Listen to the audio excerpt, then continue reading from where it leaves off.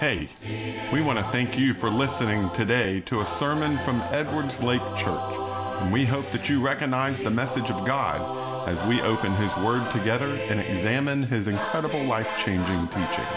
We pray that this message will challenge you, motivate you, or touch you in some way. Let's open the Bible together. If you would open your Bibles up to Psalm 34. Psalm 34.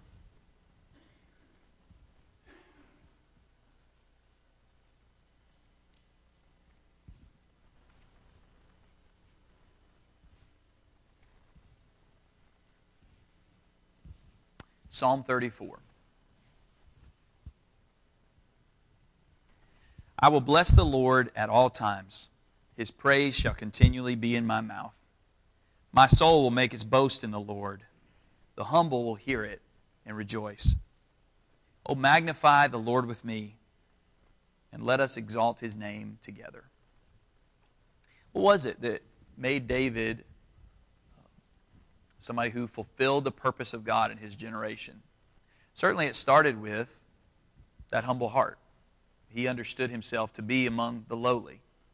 His physical stature, the way everybody responded to him, everything about the enemies he had to go up against made him understand his lowliness, and it humbled him clearly. But that wasn't all that drove him to fulfill the purpose of God in his generation, to do all God's will, to be a man after God's heart. He had a humble mind, but he also had a perspective on what his life was about.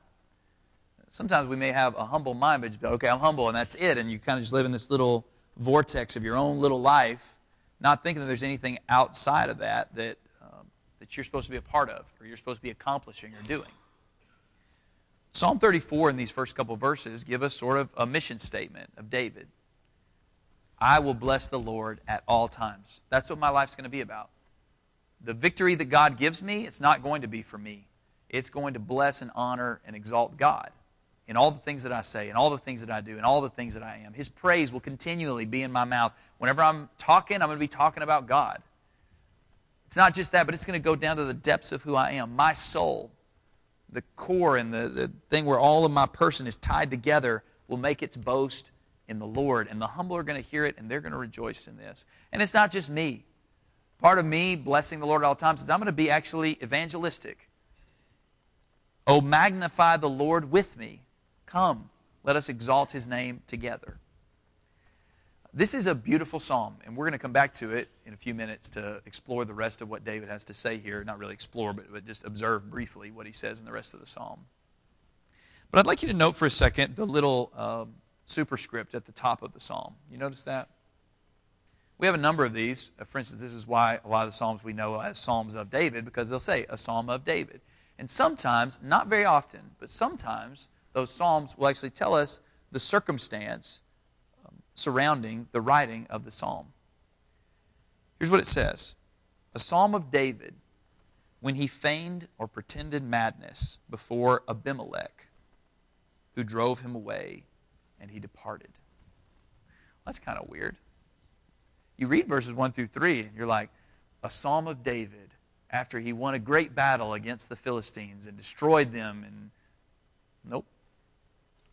David had been pretending to be a crazy person, and he was driven away by Abimelech, which was a title for the Philistines, kind of like Pharaoh, Caesar, Abimelech, a king of the Philistines, drove him away. And that's when David wrote this psalm. What I'd like us to do is actually look at the story that leads up to the writing of this psalm and try to see what lessons we can learn so that we could learn what David did and say with him that we will be people after God's own heart, that we will be people who will do His will, that we will be people who serve the purpose of God in our generation by saying, I will bless the Lord at all times. 1 Samuel 18. 1 Samuel chapter 18.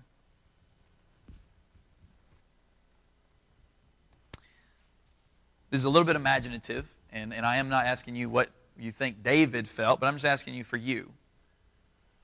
How would you have felt after Goliath? Let me read a little more, actually, of other things that happened. I really like you to think about this, and let's talk about it a little bit. What would go through your mind and your heart. You've been anointed as the future king of Israel. You've led this great victory. Not only did you personally take down the giant, but you led a great victory for all of Israel. In 1 Samuel chapter 18, it says, "Now it came about when David had finished speaking to Saul that the soul of Jonathan was knit to the soul of David. And Jonathan, the son of the king, loved David as himself. Saul took him that day and didn't let him return to his father's house. No more keeping sheep for this guy. This is somebody who's important. Then Jonathan, the son of Saul, the prince of Israel, made a covenant with David because he loved him as himself. Jonathan stripped himself of his robe that was on him and gave it to David, with his armor, including his sword and his bow and his belt." David receives all the accoutrements of royalty here. So David went out wherever Saul sent him. He's kind of Saul's chief general now, getting sent out on these battles and such. And wherever he went out wherever Saul sent him, and he prospered. And Saul set him over the men of war. And it was pleasing in the sight of all the people, and also in the sight of Saul's servants. It happened as they were coming, when David returned from killing the Philistine, that the women came out of all the cities of Israel singing and dancing to meet King Saul, with tambourines, with joy, with musical instruments.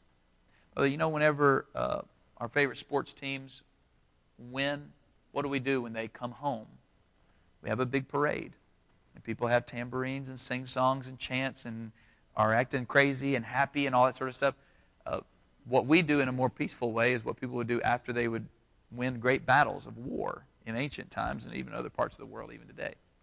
Anyway, the women sang as they played, and they said, and remember, you're David, you're a part of this deal. Saul's coming in. No doubt David would have been present for this, as he was a part of the battle as well. "Saul has slain his thousands, and David his 10,000s. All right, stop right there. You're there in the parade. And that's the song they keep on, the DJ keeps putting it on repeat. That's the song that everybody's listening to. Everybody's celebrating. Your best friend now is the Prince of Israel. The king has called you into his personal service, to be his special ops forces leader, to go out and win all these battles. You defeated Goliath, and Eliab, he can't say nothing to you now. Big brother's got nothing to say. If you were in David's shoes, and I'm not saying for us to import what we think David thought, but if you were in David's shoes, what would this moment be like? Just tell me, what would you think? What would you feel? What would your life look like at this point compared to back when you were with the sheep back at Dad's house in Bethlehem? What's changed? What's going on inside of you at this point if you were in David's shoes? Sorry? Overwhelmed. Good. So tell me more what you mean by overwhelmed. Yeah.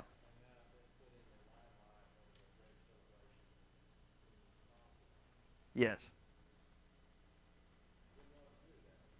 I'm usually the one singing the songs, and I just sing to sheep. You know, this is kind of weird. Tell me more. What do you mean?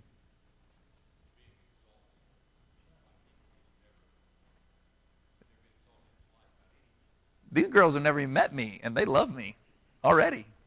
Not just because I'm cute, because I'm a warrior, right? Go ahead.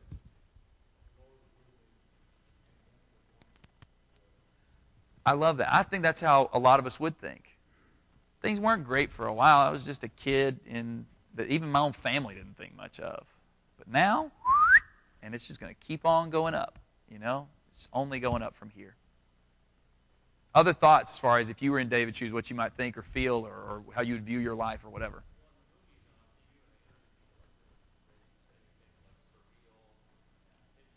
Yeah.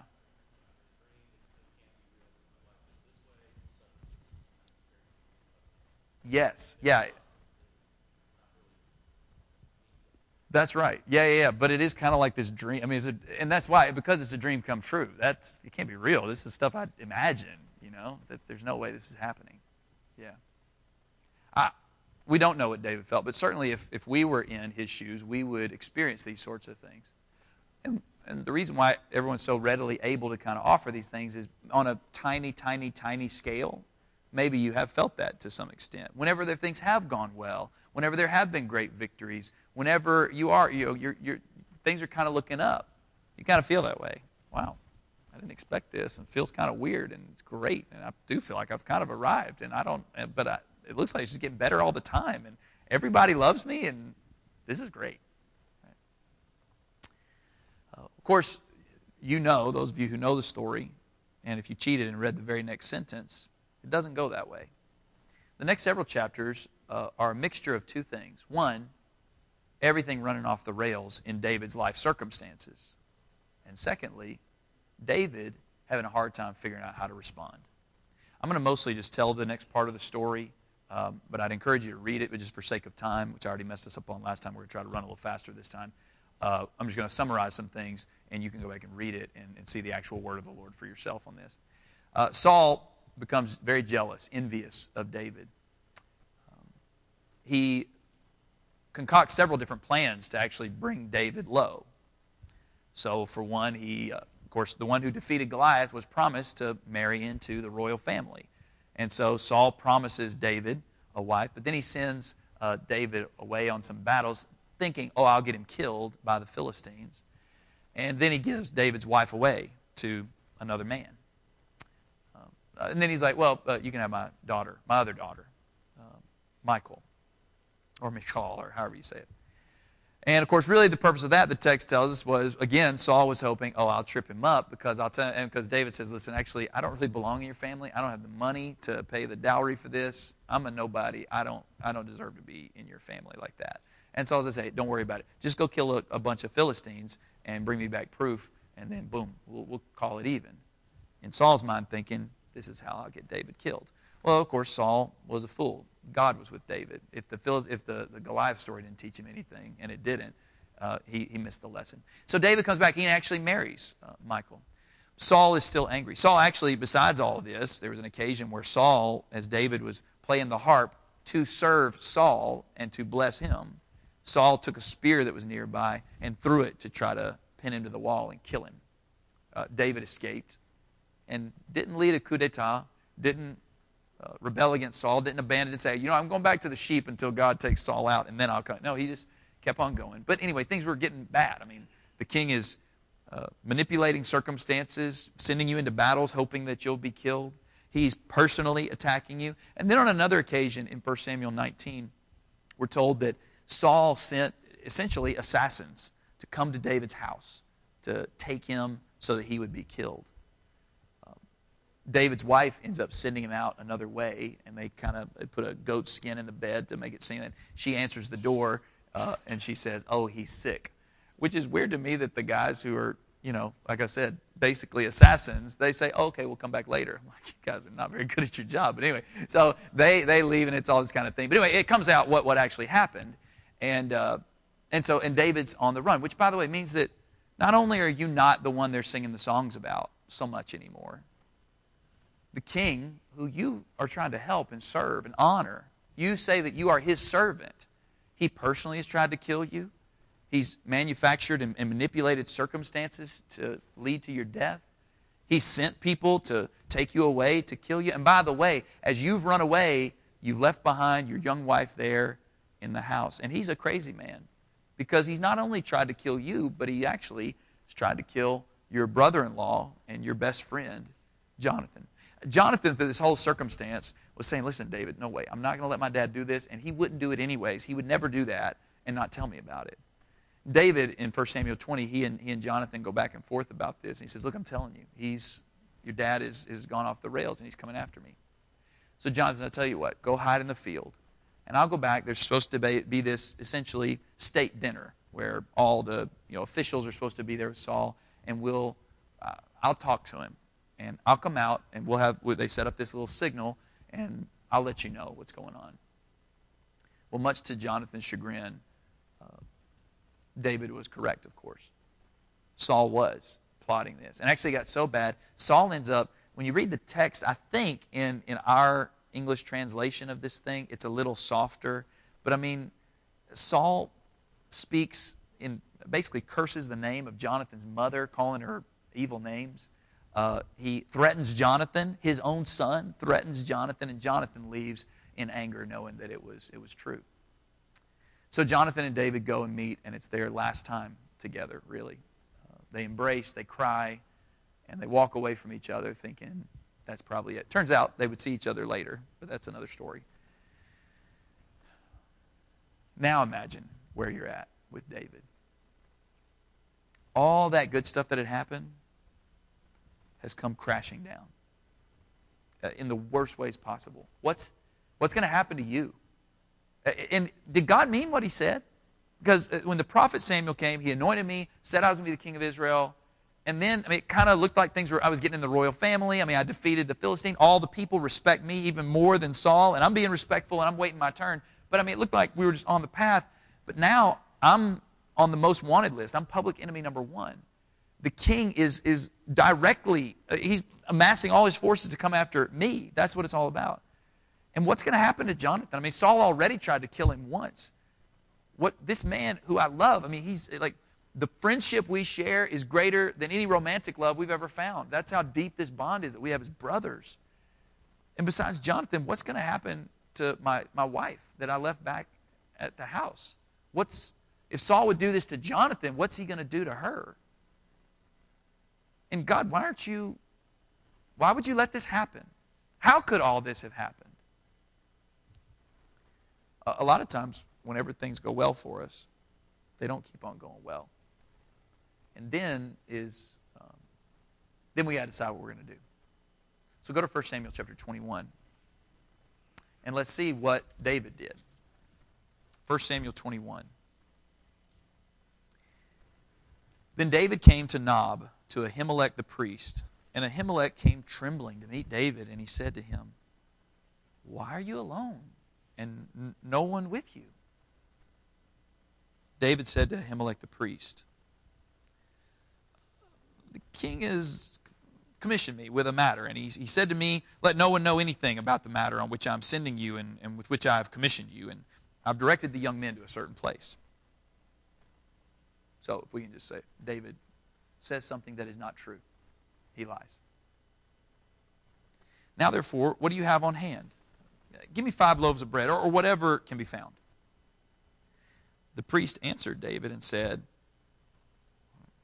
"There's no ordinary bread on hand, but there is consecrated bread, if only the young men have kept themselves from women."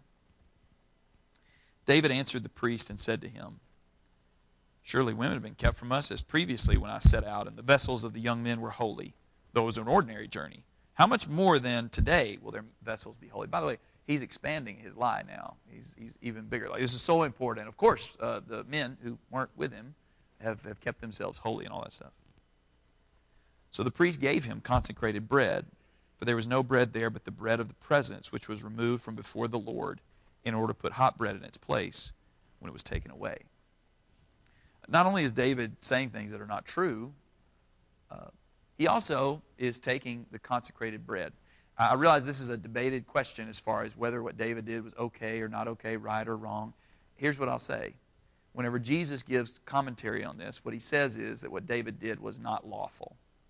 So at the very least, we can say that. What David did was not lawful. How God viewed that and how God, whatever. I know David made a choice that was against God's law here.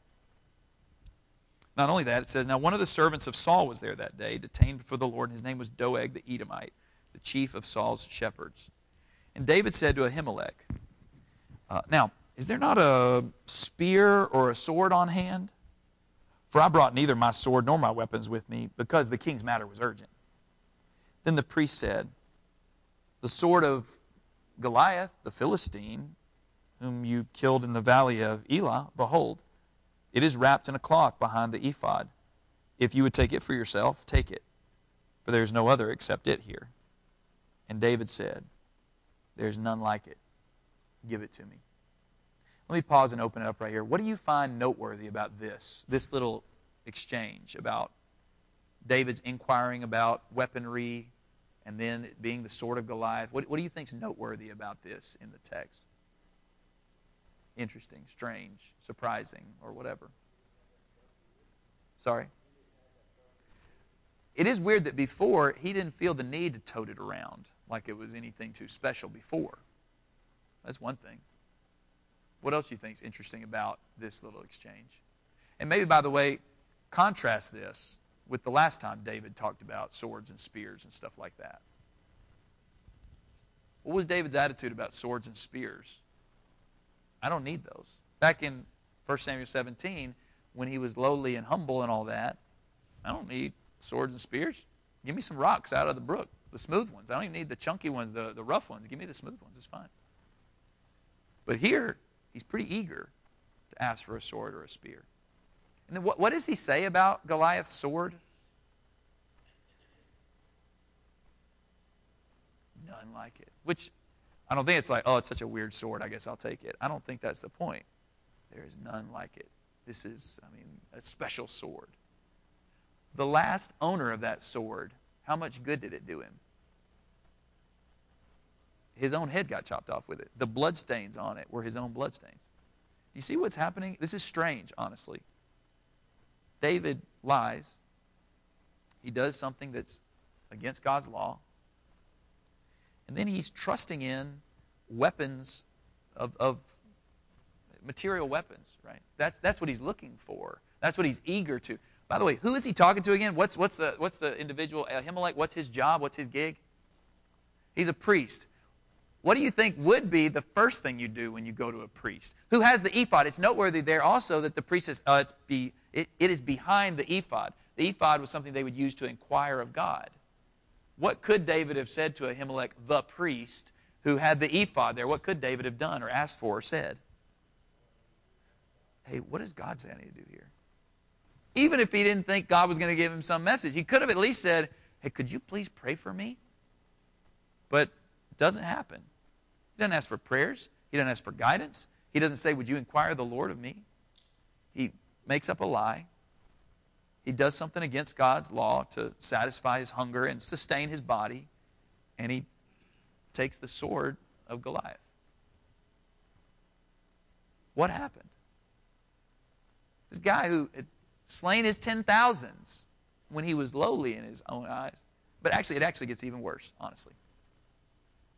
The text goes on to say that David arose and fled. Remember back in chapter 17? David wasn't fleeing. David was attacking. But now, David is fleeing.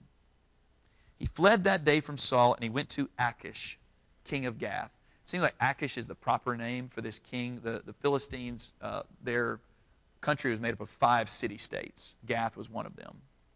By the way, same place that Goliath was from. And David goes there, and Achish is the name of the man. Abimelech from Psalm 34 is the title. So Abimelech Achish, or we say Pharaoh Necho, or Julius Caesar, that kind of thing. So that's why you see a difference in the names. Anyway, it says, but the servants of Achish said to him, is this not David, the king of the land? Did they not sing of this one as they danced, saying, Saul has slain his thousands and David his 10,000s? Like, listen, we've heard this Israelite song on Spotify. We don't want this guy here. This guy's slain the 10,000s. We got to get him out.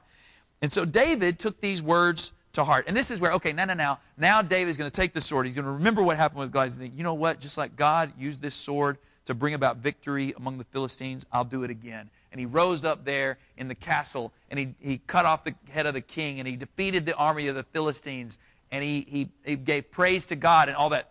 That's what you would expect. Because he took the words to heart. Of course, he's a man after God's own heart, so he's going to respond the right way.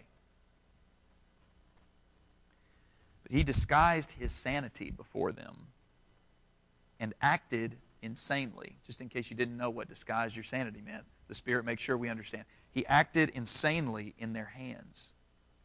And he scribbled on the doors of the gate and let his saliva run down into his beard. Then Achish said to his servants, behold, you see the man behaving as a madman? Why do you bring him to me? Do I lack madmen, that you brought this one to act the madman in my presence? Shall this one come into my house? In other words, get him out of here. You notice how many times, what does Achish, how does he refer to David? Again, I think the Spirit here is really hammering us with the repetition here. Calls him a madman. The text records that he calls him a madman 3 times. 3 times. In just like 2 sentences. He lies. He violates God's law. He doesn't ask the priest for any kind of spiritual guidance or wisdom or help. He does ask for and reaches out to grab this tool of the world, this weapon of the flesh. And then he flees to the Philistines, which is horrible on a couple levels. One, he's leaving God's people. Look, he's the anointed king of Israel. He needs to be there for his people, but he leaves them to go to the Philistines. And by the way, he's going to do that later in his story, but it seems with much different motivation and a much different posture and a much different attitude. Because here he's clearly going for refuge. He wants to be received into the house of Achish so that he will be protected there. Because that's what he's doing this whole time, is protecting himself. But here's what I want to say. To go to the Philistines isn't just to defect to another country. Because we live in a more secular part of the world and a secular time in history, or at least we say that. We just think, oh yeah, it's bad to abandon your country. But understand that for these people to go from one country to another, these countries were ruled by their gods. And whether David consciously thought it or not, for him to leave Israel and to come to the Philistines was an implicit exaltation of the Philistine gods over his own God. To say, well, I'm not safe here. My God won't protect me here, but perhaps you, ruled by your gods, can protect me here. This is disturbing. One, because it's such a sharp turn from what we saw in David just literally a few minutes ago in what we looked at in the earlier scripture. And how could somebody like this be a person who fulfilled the purpose of God in his generation? Be somebody who did all of God's will. Be a man after God's own heart. Maybe even, just to bring it down a little more to the ground, how could somebody like this, on this occasion, write the words that we read in Psalm 34? I will bless the Lord at all times. Excuse me, David, do you not remember the past couple weeks? All times? How about right now in this times? You are not blessing the Lord. Or you haven't been. There's an interesting thing that happens in 1 Samuel 22 that I think leads us right back to Psalm 34 and will help us kind of bring this together. It says, so David departed from there and escaped to the cave of Adullam. And when his brothers and all his father's household heard of it, they went down there to him. Everyone who was in distress, and everyone who was in debt, and everyone who was discontented gathered to him. And he became the captain over them. Over, if we can refer to what we just got done talking about a few minutes ago, he became the captain of the lowly. People in debt, people who are frustrated, people who are hopeless and have nothing going right for them. That's David's little army. And there are about 400 men with him. Can you picture that scene? David sitting in that cave. His brothers coming to see what's going on. Seems like they've had a little change of their mentality. And then all these people start showing up. People that are frustrated. You could hear the conversation. Their disappointment, their disenchantment, their fears, their concerns. Is God really with us? He gave us this king, and this king is a madman now, and he's running the economy into the ground, and he's destroying us. And David, he's been attacking you and all this kind of stuff. I think what we see here is the moment, the location, the circumstances that drove David to write the words that we read in Psalm 34. Go back there. Let's try to bring this home a little bit. Here's the deal. We would love to be people that would say, I will bless the Lord at all times. His praise shall continually be in my mouth. We need to be people who serve the purpose of God in our generation, to make His name known, to point people to Jesus Christ, our Savior. That's the real thing that will make our lives matter and mean something when we understand our purpose in life. Not only to have an attitude of humility, a heart of humility, but if we're going to be able to fulfill the purpose of God, we need to take God's purpose into our minds. This is what I'm living for. And that's Psalm 34, is David's purpose statement. This is what my life is all about. But he had to learn that after the success, after the difficulties, and after his own mistakes in how to deal with the problems in his life. One of the biggest things that gets us off track of fulfilling the purpose of God in the world is we get off track with the bad things that happen, the hardships that we face, especially when there's hardships that we didn't expect, right? That's, I think, an even harder thing. There's some things we even have a phrase, you kind of brace for impact. It's like, all right, I can get through that. But whenever things go badly, when I thought they were going to go so well, that's when it's the hardest to keep on going. To remember our purpose, to bless the Lord at all times, to exalt His name in the world, to proclaim the good news about Him. Psalm 34 is David's little sermon about God's greatness. Verse 4, he recounts his story. Verses 1 through 3 that we read are just kind of the prologue to this whole thing that bring out this purpose statement that he had been reminded of, though he had forgotten about it when he went to the priest and when he picked up the sword and when he was disobeying God's law, when he was going to the Philistines, all those bad things where he forgot about it. As he sat in that cave and he saw these people, he was reminded of what his life was supposed to be about. Verse 4, I sought the Lord, and he answered me, and He delivered me from all my fears. They looked to Him and were radiant, and their faces will never be ashamed. This poor man, the guy who slain 10,000s, this poor man cried, and the Lord heard him and saved him out of all his troubles. The angel of the Lord encamps around those who fear Him and rescues them. And now He calls on us. Oh, taste and see that the Lord is good. How blessed is the man who takes refuge in Him. Oh, fear the Lord, you His saints. He's preaching now. He's not just reflecting. He's not just telling his little purpose statement. He's going to bless the Lord. He's preaching to us. Oh, fear the Lord, you His saints. For those who fear Him, there is no want. The young lions do lack and suffer hunger, but they who seek the Lord shall not be in want of any good thing. Did David remember that when he went to the priest? No, he thought, I am going to be hungry. I've got to take care of myself. Whatever I've got to do, I've got to preserve my life. But now he's reflecting and said, no, that was stupid. That was wrong.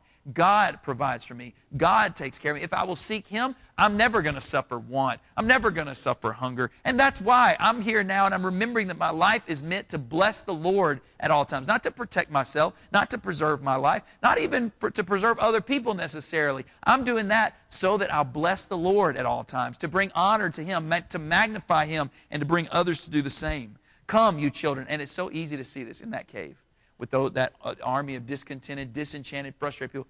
Come, my children. Listen to me. I'll teach you the fear of the Lord. And then he outlines all the things that he did wrong and tells us that we should do right. Who is the man who desires life and loves length of days that he may see good? A bunch of hands go up. All those people in debt and frustrated, all that stuff. Okay, how are we going to do it? Verse 13. Keep your tongue from evil and your lips from speaking deceit. David wasn't just pulling out a random little ethical instruction here. He's saying, you know what one of the tricky things is whenever things get hard and you start protecting yourself rather than blessing the Lord at all times, fulfilling the purpose of God in your generation, you're going to end up using your speech not for God, but to protect yourself and to provide for yourself. Don't do that. Don't let your lips speak deceit. Don't speak evil. Depart from evil and do good. Seek peace and pursue it. Where had David departed? He had departed from Israel, the place where he was supposed to be serving God. And what had he pursued? The Philistines for protection and for help. He says, no, don't do what I did, guys. Seek peace in the Lord. Do good in His name. And the eyes of the Lord are toward the righteous, and His ears are open to their cry. The face of the Lord is against evildoers, to cut off the memory of them from the earth. The righteous cry, and the Lord hears. When you're out there trying to fulfill God's purpose, when you're out there trying to do God's will, sometimes it's not going to go the way you thought, and it's easy to think God's not paying attention, God doesn't care, God's not going to come through. Not true. The righteous cry, and the Lord hears. The Lord, verse 18, is near to the brokenhearted, and He saves those who are crushed in spirit. Many are the afflictions of the righteous, but the Lord delivers him out of them all. He keeps all his bones, not one of them is broken. Evil shall slay the wicked, and those who hate the righteous will be condemned. The Lord redeems the soul of His servants, and none of those who take refuge in Him will be condemned. There's a noteworthy thing about this psalm of repentance and of exhortation and preaching of purpose that David gives us. I'm not going to go through all of it, but I'm just going to highlight a couple of things here. And this will be a fun little Bible study thing if you want to do it. Sometime go take Psalm 34 and have it open, print it out on a piece of paper, And then go read the book of 1 Peter. And what you'll note is that the book of 1 Peter is just a stretched out version of Psalm 34. I will bless the Lord at all times. 1 Peter chapter 1 and verse 3. Blessed be the God and Father of our Lord Jesus Christ. That's how Peter starts his letter. Verse 8. You recognize verse 8 from 1 Peter? Oh, taste and see that the Lord is good. 1 Peter chapter 2 says that we should long for the pure milk of the word like newborn babies. And then he says, if you have tasted that the Lord is good. Psalm 34, verse 8. A lot of what Peter talks about is the struggle between righteous people living among the wicked. He calls the people in 1 Peter chapter 1 and verse 1, and again in chapter 5, and I think it's verse 13, exiles. Begins and ends the book, and it says, you are exiles. David's living in a cave. He's an exile. And the exile, of course, is righteous people living in a world that's filled with wickedness. That's the theme here at the end of this psalm. Yes, you're living righteously and the wicked are attacking you, but Peter would say in 1 Peter chapter 4, hey, look, don't be surprised when this fiery trial comes among you. And if judgment is to begin in the house of God, what will be of those who are the wicked, those who are in the world? I mean, there's just so many more, so many more. But I do want to make this point from the book of 1 Peter as we tie it here, as we tie this to us. In the midst of that letter, where Peter said a lot of things, one more thing. Actually, verses 12 through 14 are quoted smack dab in the middle of 1 Peter in chapter 3. Right before he talks about that famous verse, sanctify Christ in your hearts as Lord, always being ready to give an answer to those who would ask you about the hope that's within you, he quotes this passage, Psalm 34, very directly. On and on and on. Psalm 34 is what's on Peter's mind. And what he's telling us as Christians is, hey, Christian, the lesson that David learned is a lesson we need to learn. That life isn't always going to go exactly the way we want. But we have to stay focused on what we're doing here.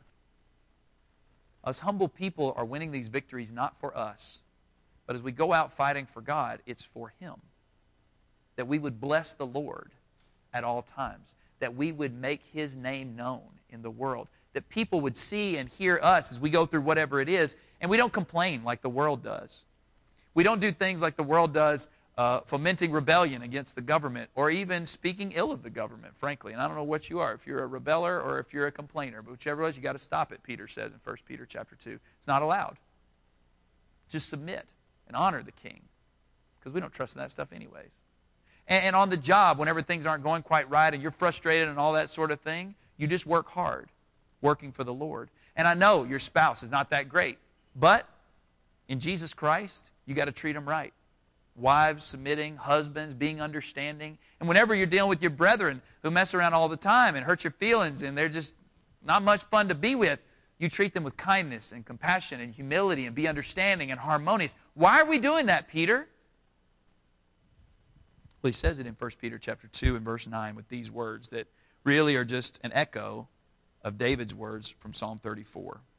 1 Peter chapter 2, beginning in verse 9, he says this, you are a chosen race, a royal priesthood, a holy nation, a people for God's own possession. Well, it doesn't much feel like it. We're exiles out in the world, and we're getting beat down by the politics, and the job doesn't make it very easy to serve the Lord, and my spouse isn't even a Christian, or they don't encourage me in my faith, or whatever. I don't feel like royalty. I don't feel like a special possession of God. Well, okay. I didn't say you felt like it. I said you are one. And you got to learn to see it like David, that he was the anointed king. He wasn't threatened. He wasn't in danger while Saul was attacking him. He was the king.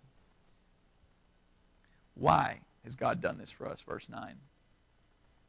So that you may proclaim His excellencies, the one who has called you out of darkness and into His marvelous light.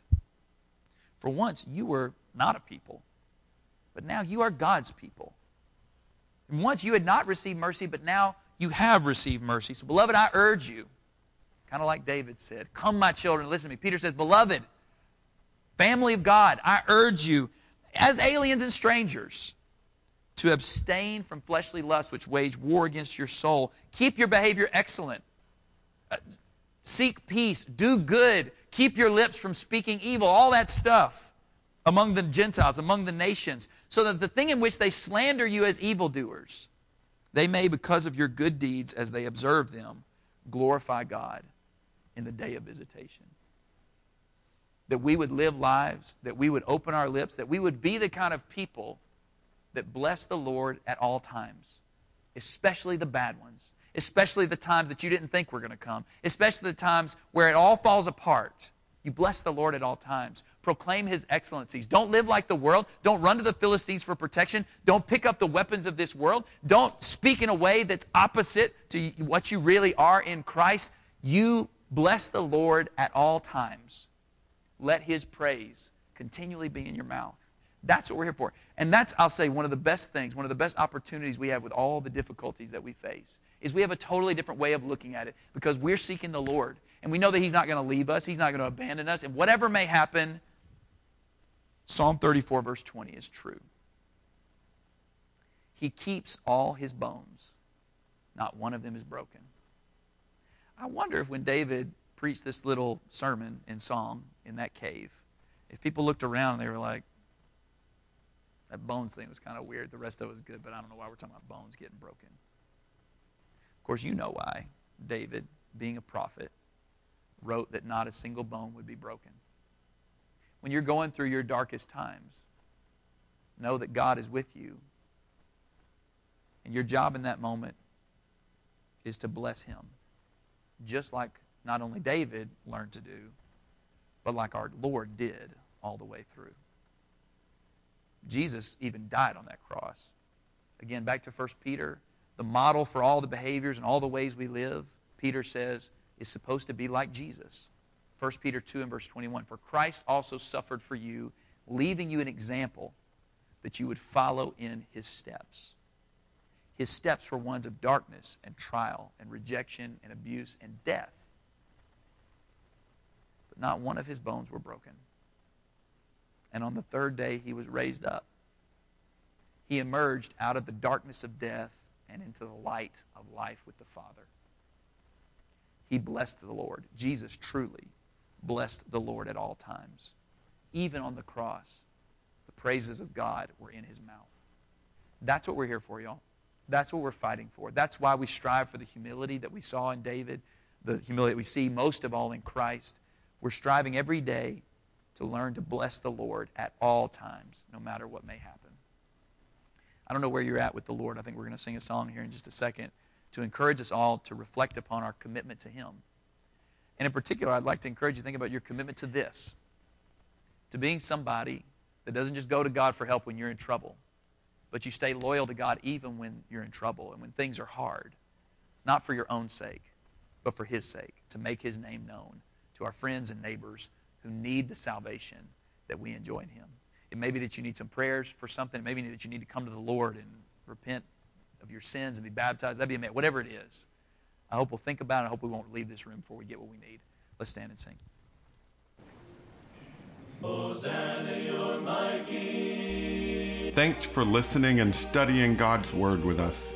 We want to help you draw closer to Jesus as your Lord.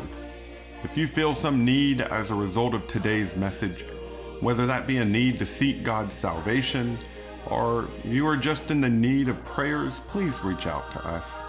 You can find out more about us, including contact information, at edwardslakechurch.org. If you want to continue to open God's Word with us, please check out other sermons on our podcast, or come visit with us at Edwards Lake Church anytime you can. Thanks again, and we pray God's blessings for you.